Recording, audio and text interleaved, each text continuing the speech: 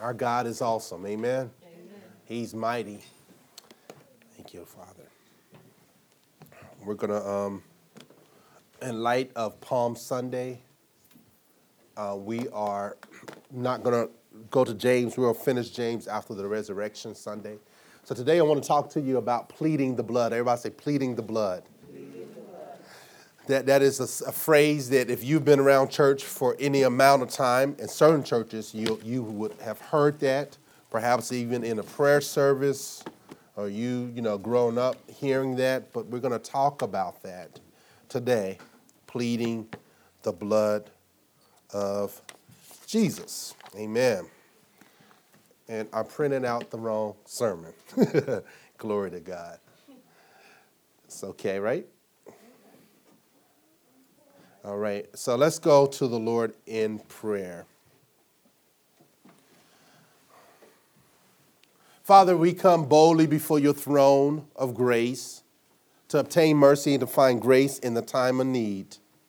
Father, we thank you for the precious blood that gives us access to your throne. I thank you that we are not without help. We're not without salvation. And Father, I do plead the blood of Jesus over this service. May this service represent your glory. I thank you, Father, as we talk about the blood. I thank you that the blood of Jesus, we plead the blood of Jesus over this service and over every person here and every person on their way. We want to thank you for the precious blood, that blood that gives us strength from day to day. May this not just be a song, but may it be a living reality. May we walk away from this service with a greater understanding of the blood, a greater understanding of the cross. For it is the cross that gives us what we need for life and godliness, that qualifies us for the baptism of the Holy Spirit, that made way for us to receive the third person of the Godhead. That blood gives us access to all the promises of the covenant. And we thank you, Father. We praise your name. Let's just praise God. We praise you. We magnify your name. Oh, magnify you, Lord. We magnify you. We make you big in the service. We make you big in our lives. Father, we didn't come to play church. We came to experience and encounter the Christ. We came to be the church, to be your dwelling place. Father, you desire to dwell in us and among us to manifest your glory. We welcome you. We welcome you. We welcome you. We praise your name. We exalt you. We extol you. We speak well of you, for your God. People of God, just if you would open up your mouths and declare how good he is. Declare how awesome he is with your words, the fruit of your lips.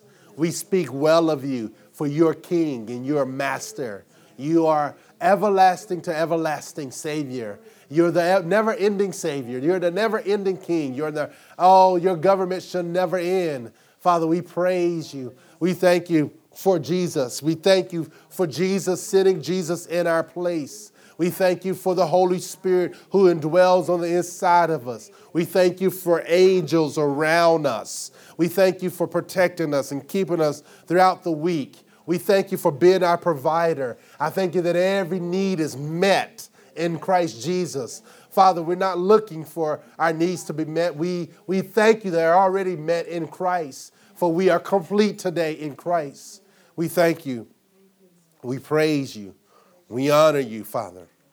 We thank you for providing healing for our physical bodies.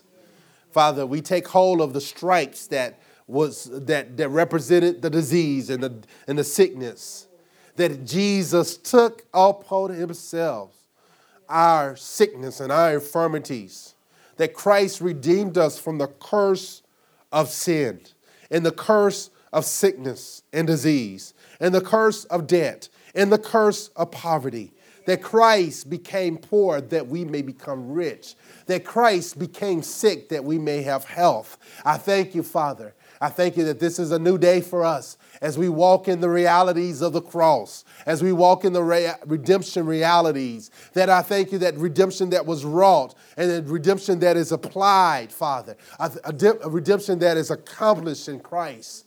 We thank you, Father. We praise your name. We rejoice, Father.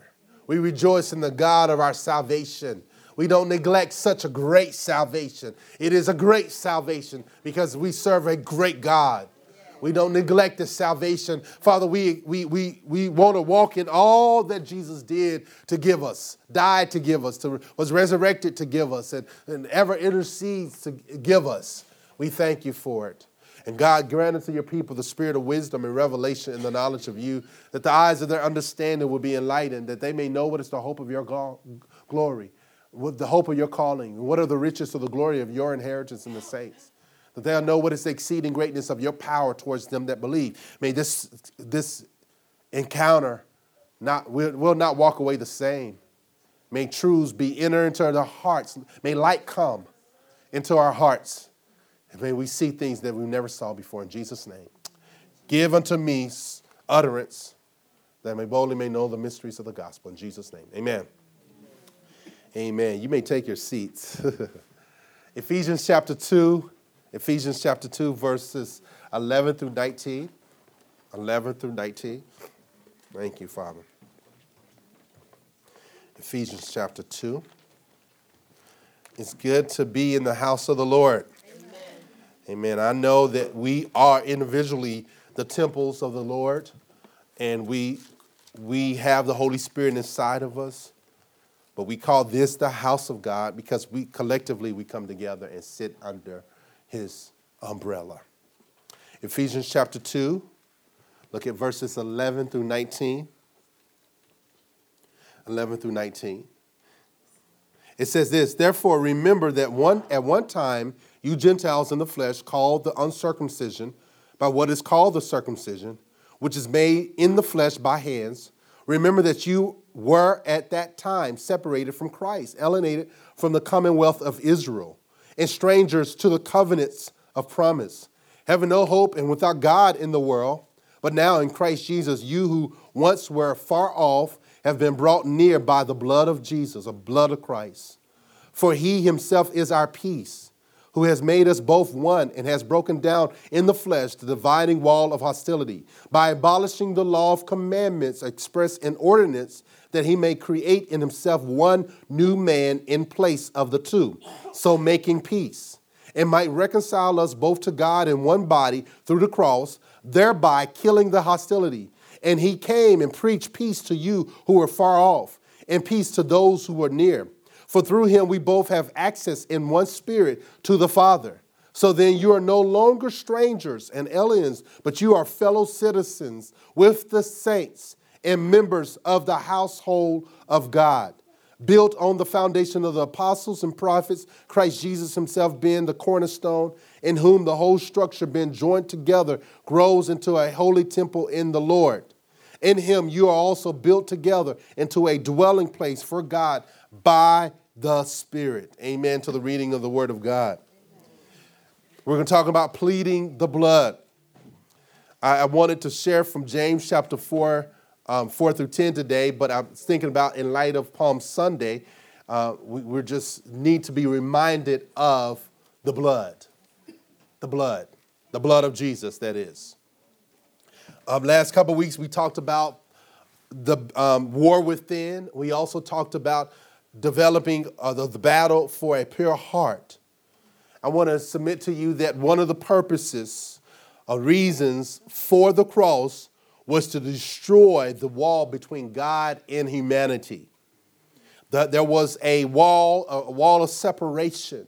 If you think about walls, what do walls do? They separate. They separate rooms. There's walls all around us. They separate us from the outside and so forth. There was a wall of sin that was separating God and us. We were not able to approach the throne of God. The aim of the cross was to restore the relationship and fellowship with the Father. Abraham was also considered to be a father of faith. And he saw fit to demonstrate before the Father his faith by the willingness to sacrifice his son, Isaac. And we see Jesus Isaac representing Jesus and Abraham representing the Father. And we know 6,000 years later, Jesus died on the same mountain that Abraham was willing to offer up Isaac.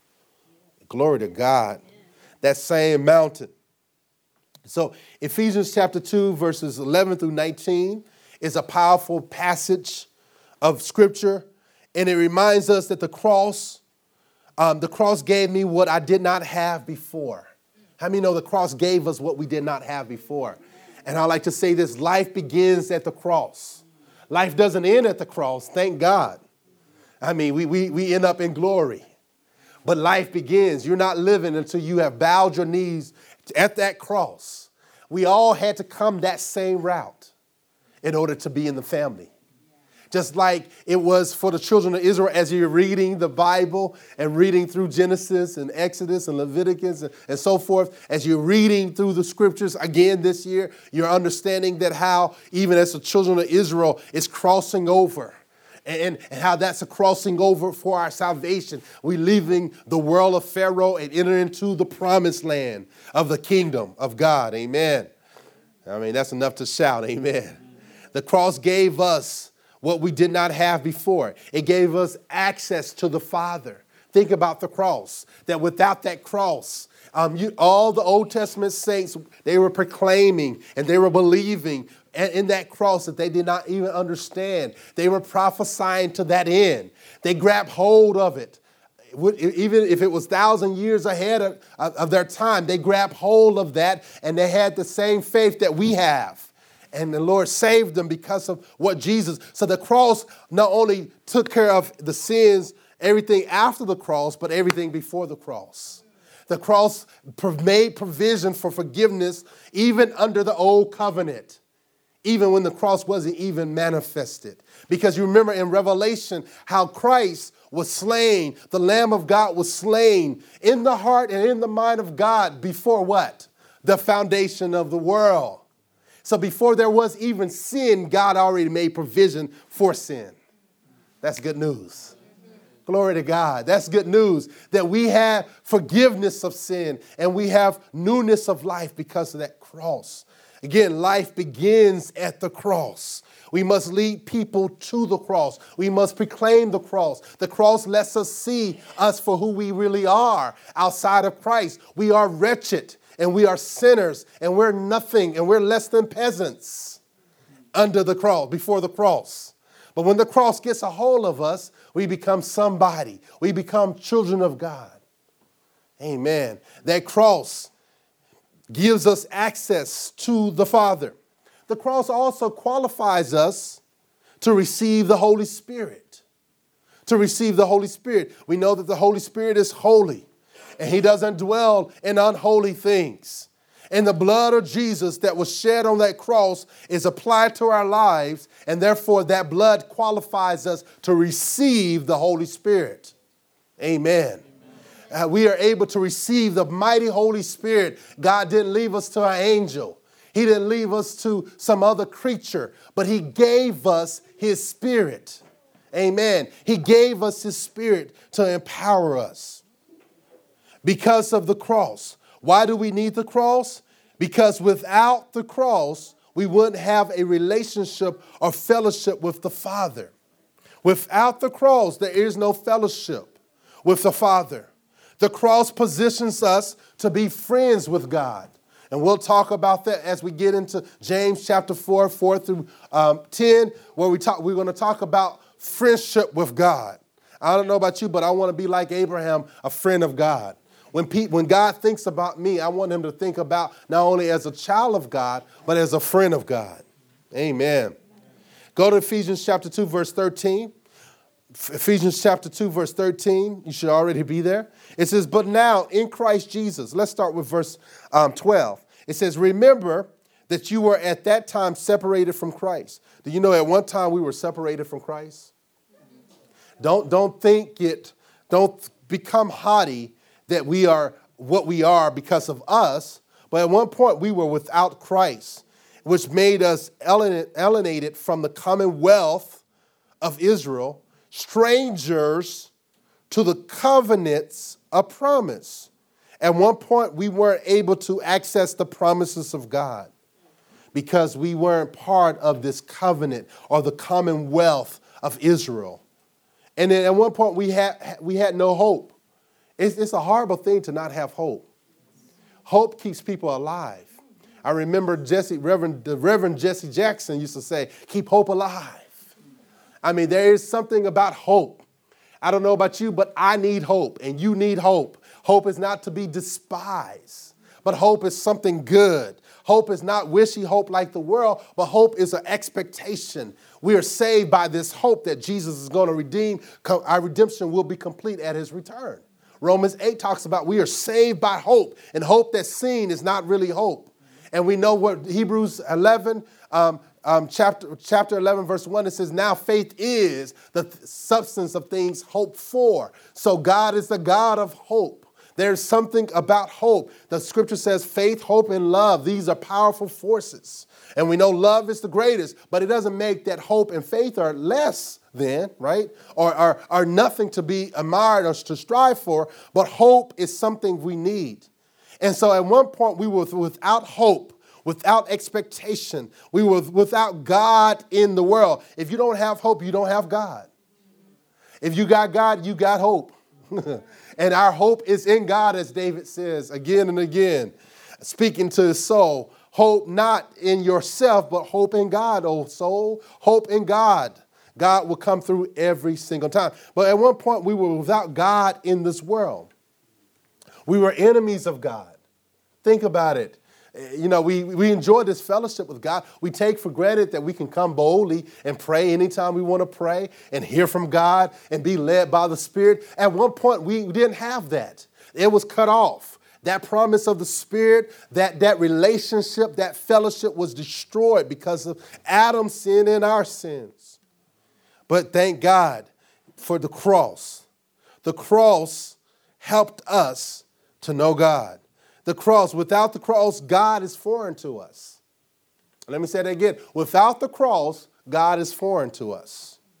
So if you hear people talking about God and no cross, then there's really no God that they're serving, not the true God. They're serving a God, or their God, but not the true God. God is a God of the cross. There's no relationship with the Lord outside of the cross. There's no relationship with the Lord outside of the cross. So all the people declaring that they have a relationship with God, they don't. Not without the cross. You got to come way through the cross. You got to come through the cross. You got to come through the blood in order to be part of this family. Amen. But the beautiful thing is available to all. There's no knowing God without the cross. There's only hopelessness outside of the cross of Christ. So we ought to thank God for the cross. Let's just take a moment and thank God for the cross.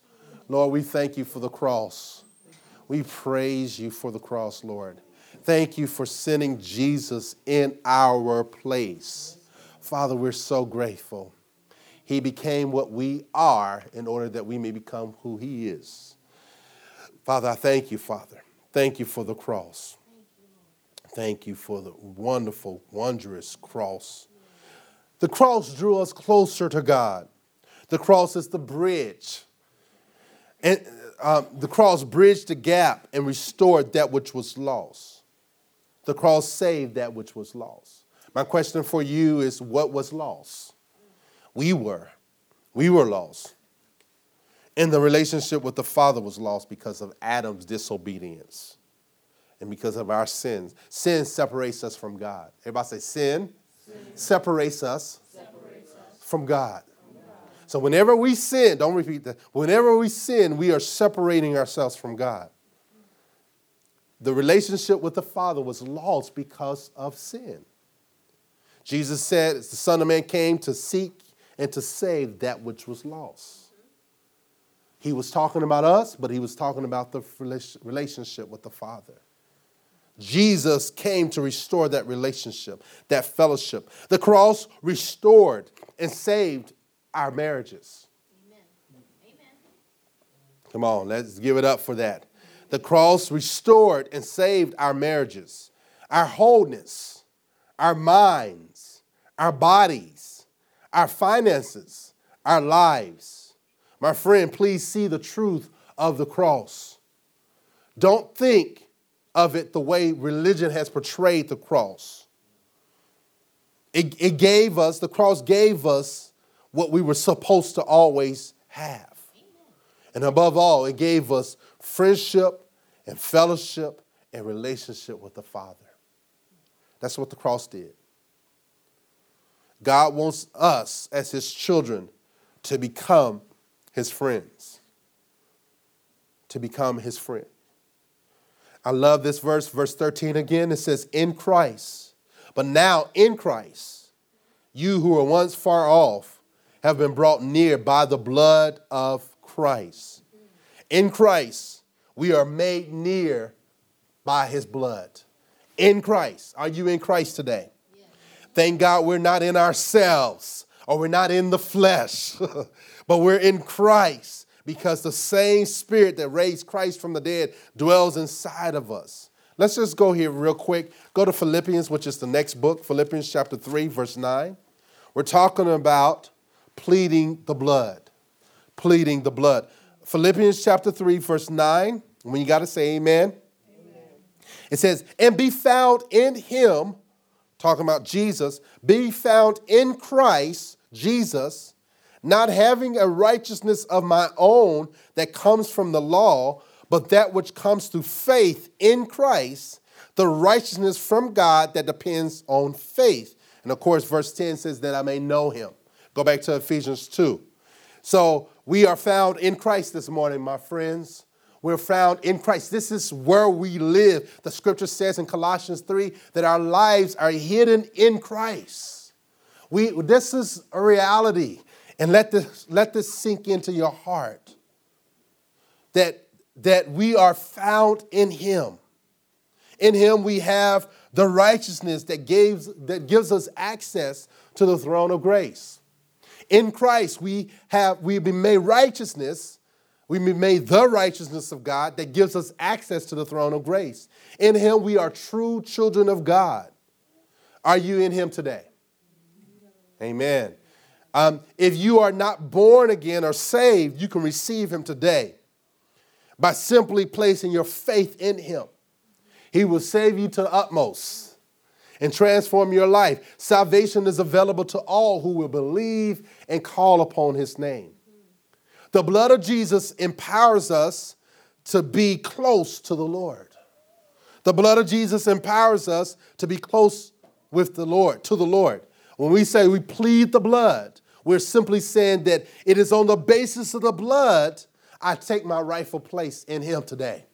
It's you talk about pleading, it is like a defense, right? Or, some people say, I plead the fifth. Or this is my stand. Or this is where I am. I'm taking advantage of my rights. So when we say pleading the blood, it's not a magical thing. It's not a mystical thing. I'm saying that when you deal with me, you're going to deal with me based on the blood. That when I say I plead the blood of Jesus over my life, I'm telling the enemy that you're going to deal with me based on the blood of the Lamb. You're not going to deal with me based on my past, my sins, my failures. You're going to deal with me based on Jesus.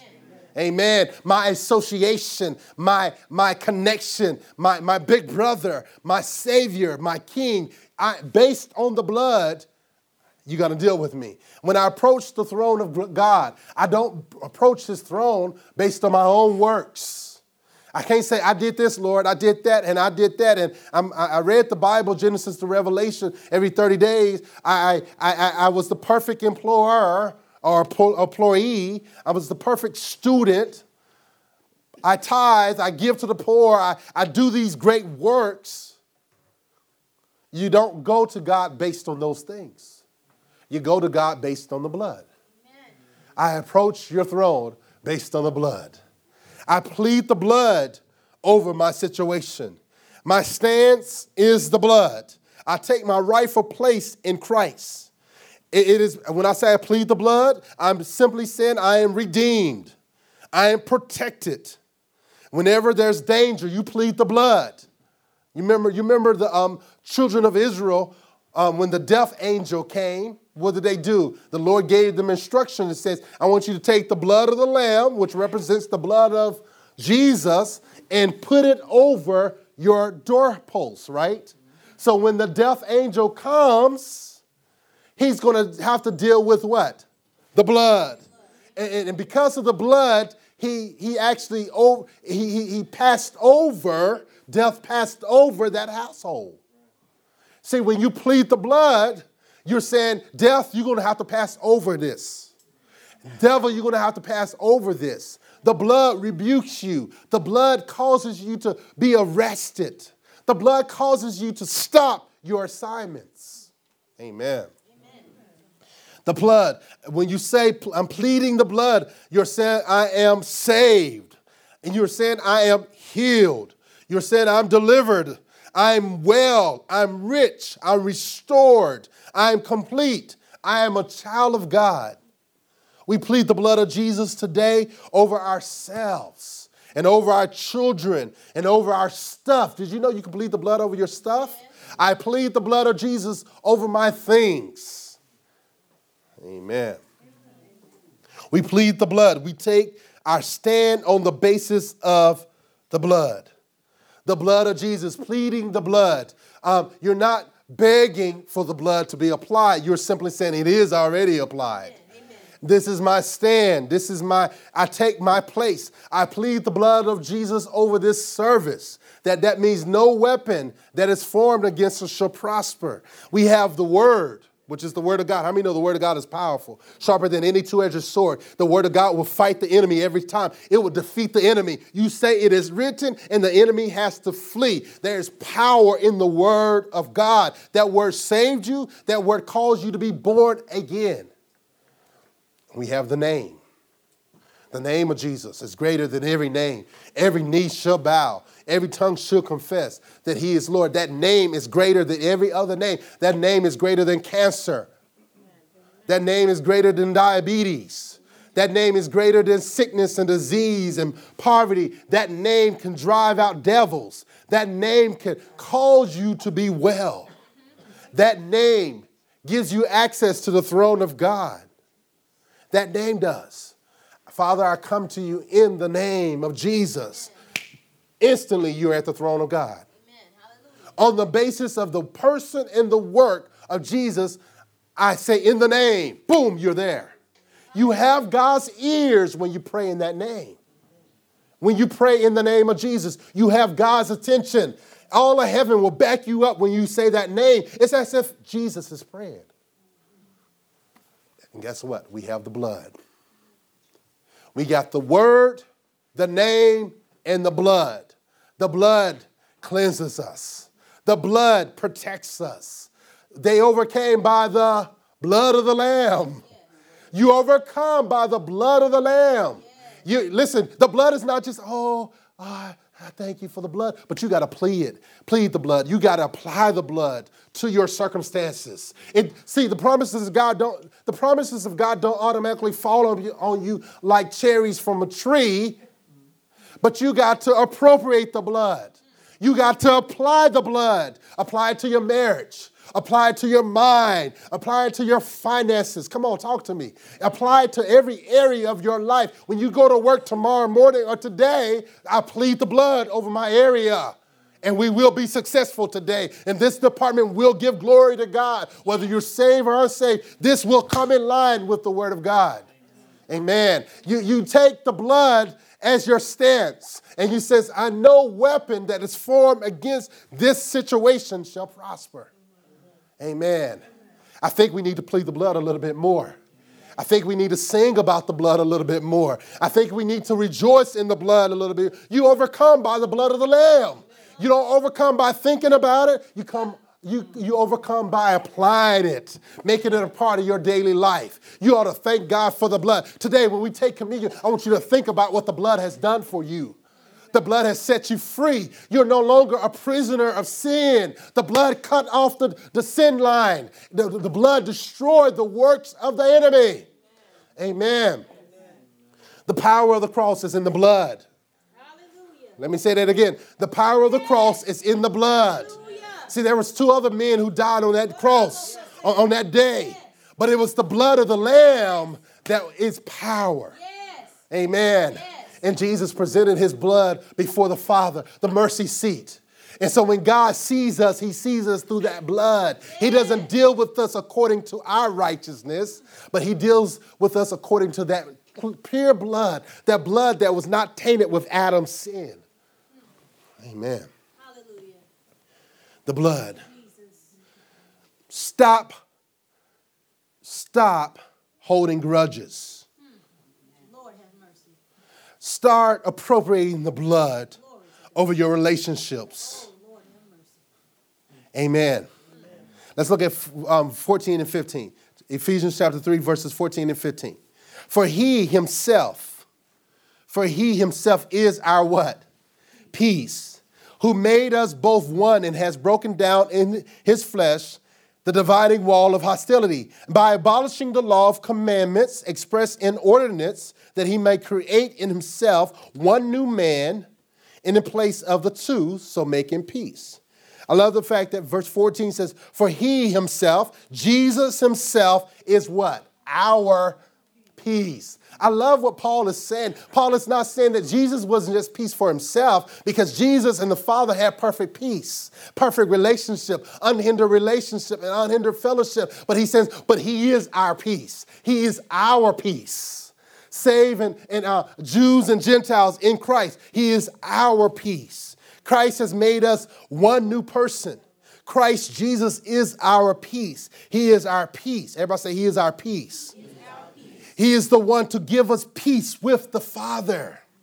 He gave us peace with the Father. At one point, we were enemies of God, and now we are at peace with him. At one point, God was opposing me, and now God is with me. God is for me.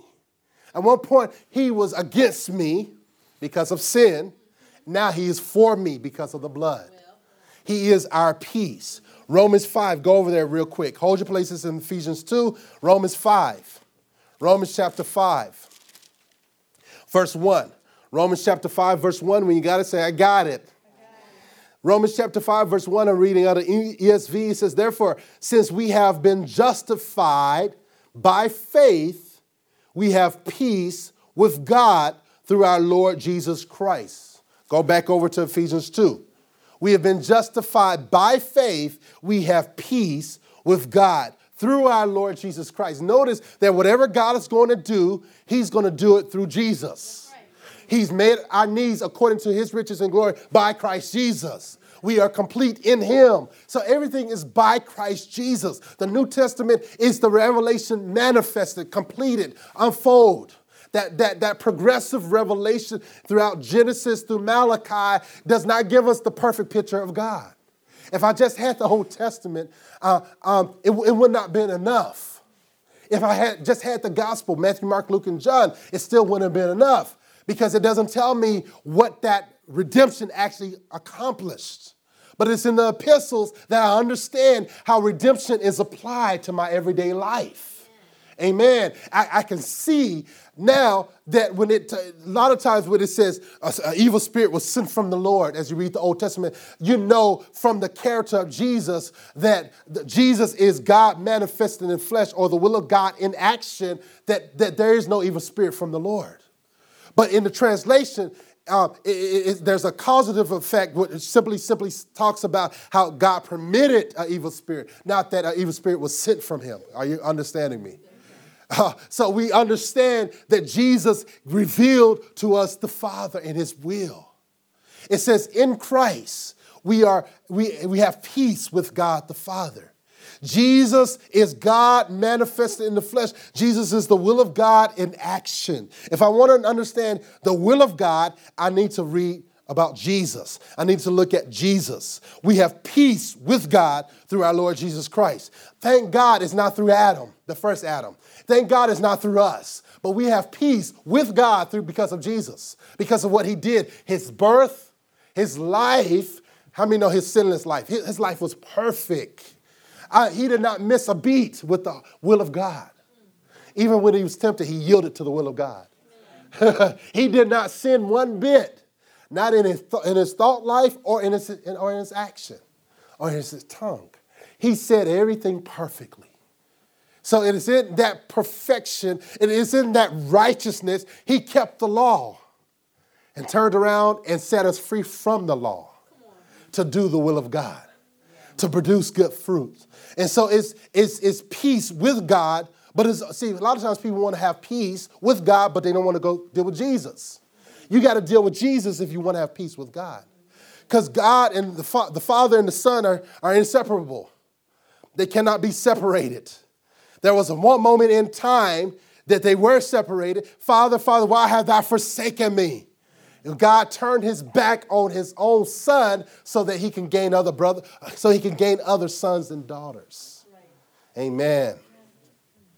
We listen to this truth and let it dominate your life. You have peace with God through our Lord Jesus Christ. So when you mess up, you confess up so he can clean you up. Amen. So he can put you back into fellowship with the Father. Every time you mess up, you plead the blood. You run to the blood. You take the stance in the blood. The blood is my advocate. The blood is my stance. The blood is what I'm applying to my life. Because I have an advocate with the Father. Let's go over there real quick. 1 John chapter 2, then we'll get back to Ephesians 2, and I'll sit down. 1 John chapter 2. Thank you, Siri. I know, that was perfect. That was good. 1 John chapter 2, verses 1 and 2. It says, my little children, I'm writing these things to you so that you may not, sin? But if anyone does sin, we have an advocate with the Father, Jesus Christ. I love the fact that he says the righteous. He's not just Jesus, the prophet.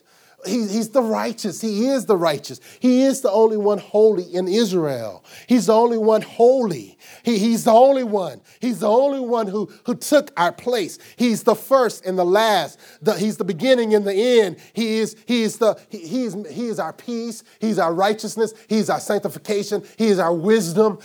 He represented us, the righteous. Verse 2, he is the propitiation for our sins, and not for ours only, but also for the sins of the world.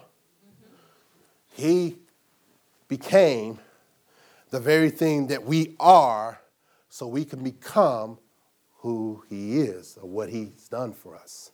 He came down to our level to bring us up to his level. Now we're no longer under the wrath of God, we're under grace. And we're seated together in heavenly places in Christ. At one point, we were far away from the throne. Now we're at the right hand of the throne. We are in intimate relationship with the Father because of the Son. Go back to Ephesians 2. He talks about how he is our peace, that Jesus has satisfied the wrath of God. He has appeased the judgment of God by becoming what we are so we can become what he is. Because the Bible says, as he is, so are we in this world.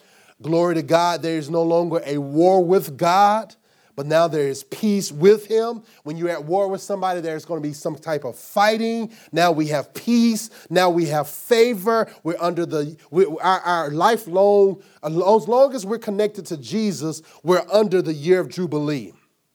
We're the year of freedom and enjoying the favors of God. Amen. There's a relationship with the Father because of Jesus. And it goes on, he says, he made us both. Who's the both? I'm glad you asked. Jews and Gentiles who are believers.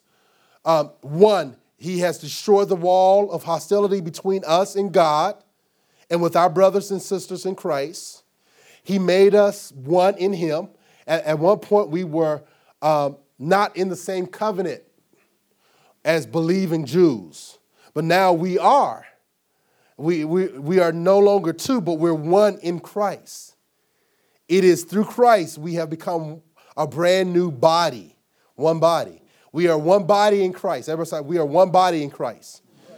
We are members of one body. We are not separated from each other. It is through Christ we can fulfill the prayer of the Lord. According to John chapter 17, he prayed, Lord, make us one, one in me, or one in us. Make us one. So the blood of Jesus not only reconciled us to the Father, but it reconciled us to one another. To one another. Ephesians chapter 3, verse 16. Ephesians chapter 3, verse 16. And might reconcile us both to God in one body through the cross, thereby killing the hostility. And so here, Christ has made us one new person. He has reconciled us to God in one body through the cross. He destroyed the hostility. You haven't been around in a hostile situation or circumstances or environment. It's just hostile, whether it's at work or at home. Jesus destroyed that hostility. The most important hostility with the Father, but also the hostility among us as brothers and sisters. He knows that there is a temptation to be at war with one another, even as James in chapter 4 says, why are there wars and fightings among you? The blood actually reconciled us to be with one another. So the blood, you can plead the blood of Jesus over your relationships. Jesus removed that which caused us to be at odds with the Father, but he also removed the things that caused us to be at odds with one another. We are reconciled to God through the body of Christ. I'm reconciled with my brothers and my sisters in Christ through the cross of Christ. I'm no longer separated or at beef with God or with my brothers and sisters. So the blood empowers us to be on one accord. The blood empowers us to be one in him. So no matter where you come from, this is why a person, slave and master, can be on one accord. The employer and the employer and the employee, blacks and whites, Jews and Gentiles, rich and poor. It doesn't matter because the world unites us based on our status, where we come from. But the blood in Christ, we are one because of the blood. We have a common salvation. That's why in the church you should have young people and older people, blacks and whites, and rich and poor. Why? Because it's through Christ that we are one. Amen. You get that revelation as you drive home today. Christ Jesus destroyed that which keep us apart from God and each other. So we need to plead the blood over our relationships. Did you hear me? Apply the blood of Jesus over our relationships. The blood of Jesus will make enemies the best of friends. What do you have in common with somebody who does not like you, who does not think like you? The blood. The blood. You understand how a church should be like? It should not be because everybody likes this certain thing. We like the music. We like this type of music. Or we like this type of preaching. Or this type of environment. But the blood gives us reasons to be one. To be one. Amen. Forgive one another as Christ has forgiven you. Let go of the past. Let it go. See others as God sees you. Stop hanging on to that which first offended you. Stop holding grudges. Forgive even as you have been forgiven. Are you with me? You got to plead the blood of Jesus over your heart. And you got to be willing to forgive people. We talk about battle for a pure heart. You can't have a pure heart holding on to unforgiveness. So what? They offended you. We offend God often. I ain't getting too many amens over that. Plead the blood of Jesus over your heart and over your mind. Plead the blood of Jesus over your relationships with all. In a marriage, you got to learn how to forgive. Forgive. That is the core of marriage. That's the core of our relationship with the Father. Forgiveness. He's always forgiven us. Oh, you messed up today. You sin, you didn't know you sinned today. Your repentance needs to repent. I forgive your repentance because it was one of fleshly. You just repented because you wanted me to deliver you from this situation. I forgive you for your motives. That's how the blood is. And so we should treat one another like that. See one another as the blood sees us, as God sees us through the blood. Forgiveness. We plead the blood over our relationships. Dealing with our kids, we forgive. Come on. You can't hold unforgiveness. The other day I was so mad at Destin, and Courtney's like, you going to act like that? Come on, you got to forgive. You're going to release him from that. We have to do that on a constant basis with your kids, right? Future parents, you got to learn how to forgive your kids. Oh, I'm going to kill that boy. Just like a dog. A dog will forgive you. You could beat it, and then it'll come right back. Always forgiving, just showing the nature of God. Just forgiveness. And we likewise should forgive. It's something we hold on to unforgiveness. Well, some people go to their grave with unforgiveness. But you got to release it. And you got to learn how to forgive people. Even if you don't necessarily trust them, I forgive you. I don't hold this against you. And once you forgive a person, you don't ever bring it back up. You hear me, right? Once you forgive a person, you don't ever bring it. Has God ever brought it back up to you, what you've done? What you did 2 years ago, or 3 years ago, or 5 years ago, or 10 years ago? You know when you were 10, you did this. Oh, I'm not going to bless you because you did that. God is not like man. He forgives. And he separates you from that sin as far as the east is from the west. East and west never cross.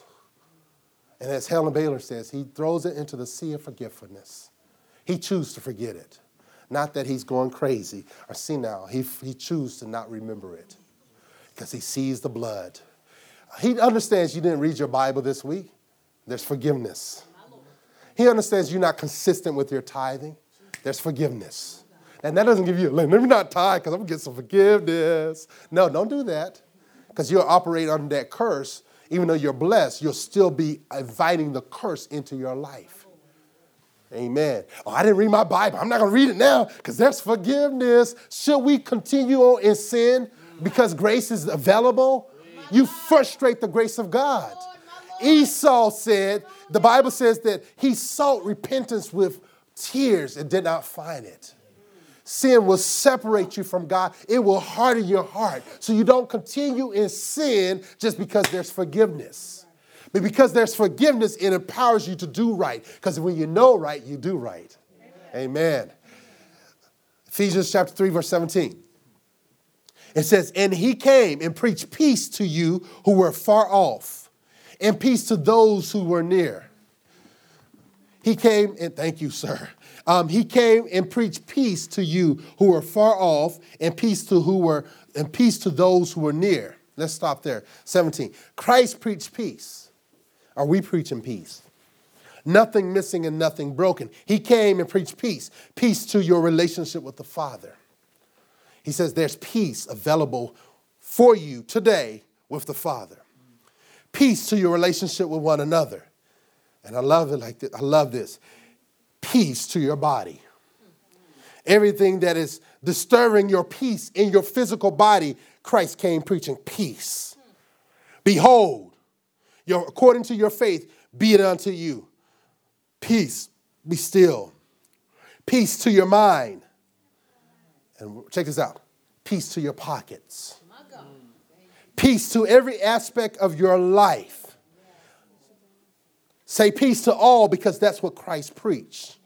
When the enemy says that the Lord will not forgive you, just say peace. You're not trying to get peace with God because you have peace through Christ. You're simply echoing what God has already done for you. So our confession is not making God do something. Our confession is agreement with God. Amen. I agree with God that I have peace with God. No matter how I feel, I have peace with God. Now, how many, a murderer could die, a murderer could go to prison and he can confess Jesus and God sees him not as a murderer, but as the righteousness of God. You understand that, right? So there's peace. So when the enemy comes and reminds you of your past, you remind him of his past, how he was defeated at the cross. Remind him, bring up the cross to him. Bring up the blood. The blood is against you, Satan. The blood is against you. I have peace with God. I have peace with one another. If you're in an argument with your spouse, speak peace. Or with your significant other, peace. I speak peace in this relationship. There will be no drama in this relationship. There will be peace. The peace of God surrounds us, and the peace of God causes us to be in harmony with God and with one another. Amen. Verse 18. This is my last, so I got two more scriptures. For through him we both have access in one spirit to the Father. I love the scripture. Through Christ and his cross, we have access to, in one spirit, to the Father. Everyone can have access. We have the ability to approach his throne. Alan said it earlier, that blood gives us access to the throne of God. I'm pleading the blood over my relationship with the Father. The enemy can't touch this relationship. Go with me real quick to Psalm 15, verse 1. Psalm 15, verse 1. Pleading the blood. I think we need to plead the blood a little bit more. Plead the blood of Jesus over your sleep at night. The enemy has no right to disturb your sleep. Jesus died to purchase peace in your sleep. Amen. You have a right to claim peaceful nights. The enemy should not disturb our peace at night. Satan, take this, the blood. That's what you do. Oh, you want to keep me up? I'm going to read the whole Bible. I'm going to pray in tongues. I'm going to fast. You're going to keep me up? I'm going to plead the blood if I have to 24/7. Sorry, until I get some rest. You say after 24/7, you need some rest, right? But you understand what I'm trying to say is don't let the enemy disturb your peace. Jesus died to give you peace. Psalm 15 verse 1 says, "O Lord, who shall sojourn in your tent? Who shall dwell on your holy hill?" I'm glad you asked, David. I'm glad you asked, Mr. David. David is asking questions we should ask. Who can dwell in your tent? Who can live in on your holy mountain? These are sobering questions that should be in the hearts of every believer. Who shall ascend to the mountain of the Lord? Who can be with the Lord? Who can live in your presence? I'm glad you asked that, Mr. David. Amplified says, "Lord, who shall dwell temporarily in your tabernacle, and who shall dwell permanently on your holy hill?" That's Amplified. I'm going to tell you the answer. The cross of Jesus wiped away anything that would keep us from his presence. Glory to God. Man, you remember that Ephesians 2, I just got finished reading? It is because of the blood we have access. Everybody say access. You know, when you have one of them access cards, you can get to any in the areas, right? The blood gives us access to God. So who can ascend to the mountain of the Lord? The blood gives me access. The blood qualifies me to go before the Lord. Yes. Glory to God. The blood qualifies us to approach his throne without any guilt or condemnation. I don't know how to look down, but I can look up. I'm seated together in heavenly places. I'm at his right hand. When he sees me, he sees the blood. Amen. That should liberate you in your prayer life. Your prayer life should go to another level. That's right. Because of the blood. The basis of the blood. Father, I come before you on the basis of the blood. I thank you that you hear me because of the blood. I thank you that you're going to answer my prayer because of the blood. I come boldly, not as a sinner asking, oh God, he's going to destroy me. No. I come boldly. I come as a son. I come as a daughter. I come as a king and a priest. Yes. And I say my petition. Lord, cleanse my heart. Create in me a clean heart so I can pray the right prayers. Yes. Holy Spirit, see, the Father, you're approaching the Father. Jesus is at the right hand and the Spirit inside helping you to pray. Yes. And you can't lose like that. You got the entire Trinity at work on your behalf. Father God is there listening. Jesus is your advocate. And the Spirit is helping you to pray. Amen. Who can approach the throne of God? Who can go to the holy hill of the Lord? There's a longing in the hearts of humanity to be with the Lord. What is the world looking for? The Lord. The world's wanting someone to be perfect, someone to they can rely on, someone who to cleanse them from that guilt, that stain, the stain of sin. David also said in Psalm 27, verse 4, he says, one thing I desire of the Lord, that I may dwell in his presence forever, or dwell in his house forever, that I may behold and inquire of the Lord, that I may behold his beauty forever and ever. The one thing that David is asking and seeking the Lord about is to dwell in the house of the Lord forever. Jesus came to seek and to save that which was lost. Jesus going to the cross was God reaching out to humanity. The entire Christianity is based on that God is that God to be with us and for us. We're called to know God. He yearns for us. So who can approach God's holy hill? Those who've been washed in the blood of the Lamb. Hallelujah. I can go to the hill now. I can live on the hill. I live in the hill. I live in his presence. I dwell in the secret place of the Most High. I can go there and live there and stay there. That is my reality. That is my secret place. So the enemy can't go into that secret place. That's it. You got to have access. And the beautiful thing about it, you can go to that in that secret place on the behalf of those who can't. That's called intercession. You intercede on the behalf of someone who can't intercede on themselves. Father, I come to you based on such and such. And say you can affect their lives through the prayers in your secret place. Man, that's good news. You can change the world through your prayers. Amen. The last scripture, promise you, Ephesians chapter 3, verse 19. Ephesians chapter 3, verse 19. I hope this, Ephesians chapter 2, verse 19. I hope this is blessing you and encouraging you. Ephesians chapter 2, verse 19, it says, so then you are no longer strangers, aliens, but you are fellow citizens with the saints, members of the household of God. We're no longer strangers, saints. We're no longer strangers. Who are the strangers? Those who will not allow the Holy Spirit to apply the finished work of the cross. They are strangers. Those who have hardened their hearts to the calling of God, they are strangers.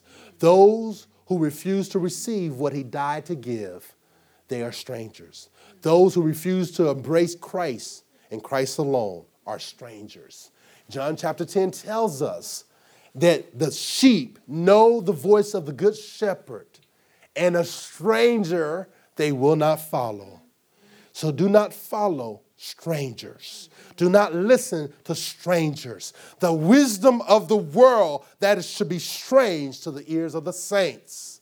Do not listen. The Bible says in Psalm 1, it says, blessed are those who meditate on the word day and night, who don't take heed to the counsel of the ungodly. Don't let the ungodly raise your kids. Don't let the ungodly tell you how to be successful in your marriage. Don't let the ungodly tell you how to live as a single person. Don't let the ungodly tell you what to do with your money. We are to store up treasures in heaven, right? By what we do on this earth and with our earthly possessions. We're not strangers. We're not listening to strangers. And he goes on, he says, we're no longer aliens. We're not foreign to the things of God. We're now fellow citizens with the saints. So I am a fellow citizen with the saints. Listen to this. We are saints along with Paul, Peter, John, and so forth, and the rest of the saints. We are members of the household of God. Let this truth reside in you richly. You are members of the household of God. You got your seat. You got your place. This is who you are. We are members of the household of faith. We are members of the household of God. We're no longer sinners. So remove that from your vocabulary. I'm just a sinner. And people say saved by grace. Either you're saved by grace or you're a sinner. I choose to be saved by grace. We're no longer sinners, saints. You cannot be a saint and a sinner. Do you hear me? Did you hear me? Sinners don't get their prayers answered. Sinners are not justified and righteous in the sight of God. But saints are. Now it is available for sinners. I'm not trying to say we're better. We've just been washed in the blood. We choose to have the blood of Jesus applied to our lives. And listen to this, and this is going to hit most of us at home. We're not just mere humans. Mere humans. We're not just mere humans. I'm just a human. A lot of times people use that as an excuse for sin. We are saints. We are kingdom citizens. We are members of the body of Christ. We are members of the household of God. We are the blessed of the Lord. We are his beloved. We are his people. We belong to him. The cross made all this available to us. We are friends of God. We are friends of God. He's my friend. If we will receive it. We are slaves, servants, children, branches. We are loved by God. We are his temple. We're his body. We are his ambassadors. This is who we are. Let me say that again. We are slaves, servants, children, kings, priests, branches. We are loved by God. We are his temple. We are his body. We are his ambassadors. This is who we are. We are the healed of the Lord. We are redeemed. We are his representatives upon the earth. We are strong. We are blessed. We are rich. This is who we are. We're not trying to become who we are. We are who he says we are. Application. I got 3. Number 1, understand the cross and walk in the truth of what it has provided. 1, understand the cross and walk in the truth of what it has provided. Understand the cross and walk in the truth of what it has provided. Number 2, stop denying who you are. Stop denying who you are. God called you his saint. God called you his member. God called you his body. God called you his branch. Come on. God called you his temple. God called you a king and a priest. This is who you are. God called you a son. And in the son, we are sons and daughters. In the son, S-O-N. We are blessed. Don't say you're cursed, you're blessed. Don't say you're weak, you're strong. Let the weak say what? I am strong. Let the poor say I am rich. That's a reality. He became poor that you may become rich. He became sick that we may be healed. He shut his mouth so we can open up our mouths. His name was ran through the mud so that we can speak his name. He took our name and placed it in the Lamb's Book of Life and gave us his name to use against the enemy for prayer. Amen. Stop denying who you are. And number 3, plead the blood of Jesus over every aspect of your life. Plead the blood of Jesus over every aspect of your life. Plead the blood of Jesus over your money. I plead the blood of Jesus over my money. In the name of Jesus. This money belongs to God, and it will go and multiply. This is my seed. Glory to God. Let me read this that I heard a man of God say the other day, and I thought it would really, really bless you. If I can find it. Thank you, Jesus. Here we go. If I can find it. The blood of Jesus is available to all. Amen. Did I take the wrong notebook? The blood of Jesus is available to all. Glory to God. Pleading the blood. That's what you should do all the time, every day. I'll plead the blood of Jesus. As you give this morning, I want you to keep this in mind, that the harvest of my seed has swallowed my need. The harvest of my seed has swallowed up my need. I plead the blood of Jesus over my finances. I plead the blood of Jesus over my body. I plead the blood of Jesus over my heart. I plead the blood of Jesus over my children. I plead the blood of Jesus over my wife. I plead the blood of Jesus over this church. This is our stand. The enemy cannot touch those things that we plead. We overcome by the blood of the Lamb. That sounds good, but how do we apply it? You plead the blood. Amen. Father, we come to you based on the blood of Jesus. We come boldly in your presence, not out of arrogance, but out of a humility of heart, understanding what the blood has done for us. It gave us access to the Spirit, gave us access to the Father. I thank you, Father, that you are our very own Father. Come on, let's pray this prayer. Say, Father, I thank you that you're my very own Father. We are one. We walk together. We talk together. We have sweet communion. Father, I plead the blood of Jesus over my life, over my relationships, over my stuff, over my finances, over my mouth, over my heart. Lord, I thank you for the precious blood that has power in it. I am strong. I am blessed. I am your child. I am the righteousness of God in Christ. Just worship him for it. Thank you, Lord. We praise you. We thank you, Jesus. We worship you, Jesus. We love you, Father. We love you, Father. We thank you for the precious blood of Jesus. We thank you, the blood that, oh, Father, we thank you for that blood. That blood is healing bodies now. In the name of Jesus. That blood is cleansing marriages. That blood is cleansing minds. That blood is destroying strongholds. We plead the blood of Jesus. We thank you, Father. The blood of Jesus covers our relationships. Thank you, Father. The blood, we plead the blood over our relationships. We plead the blood over our minds and over our sleep. Oh, Father, we thank you. Our stand is the blood. On the basis of the blood, we access the promises, the covenants of promise. Oh, we are part of the commonwealth of Israel. Because of the blood, we're no longer aliens. We're no longer strangers. We are no longer far from you. We're close to you. Oh, glory to God. We thank you, Father.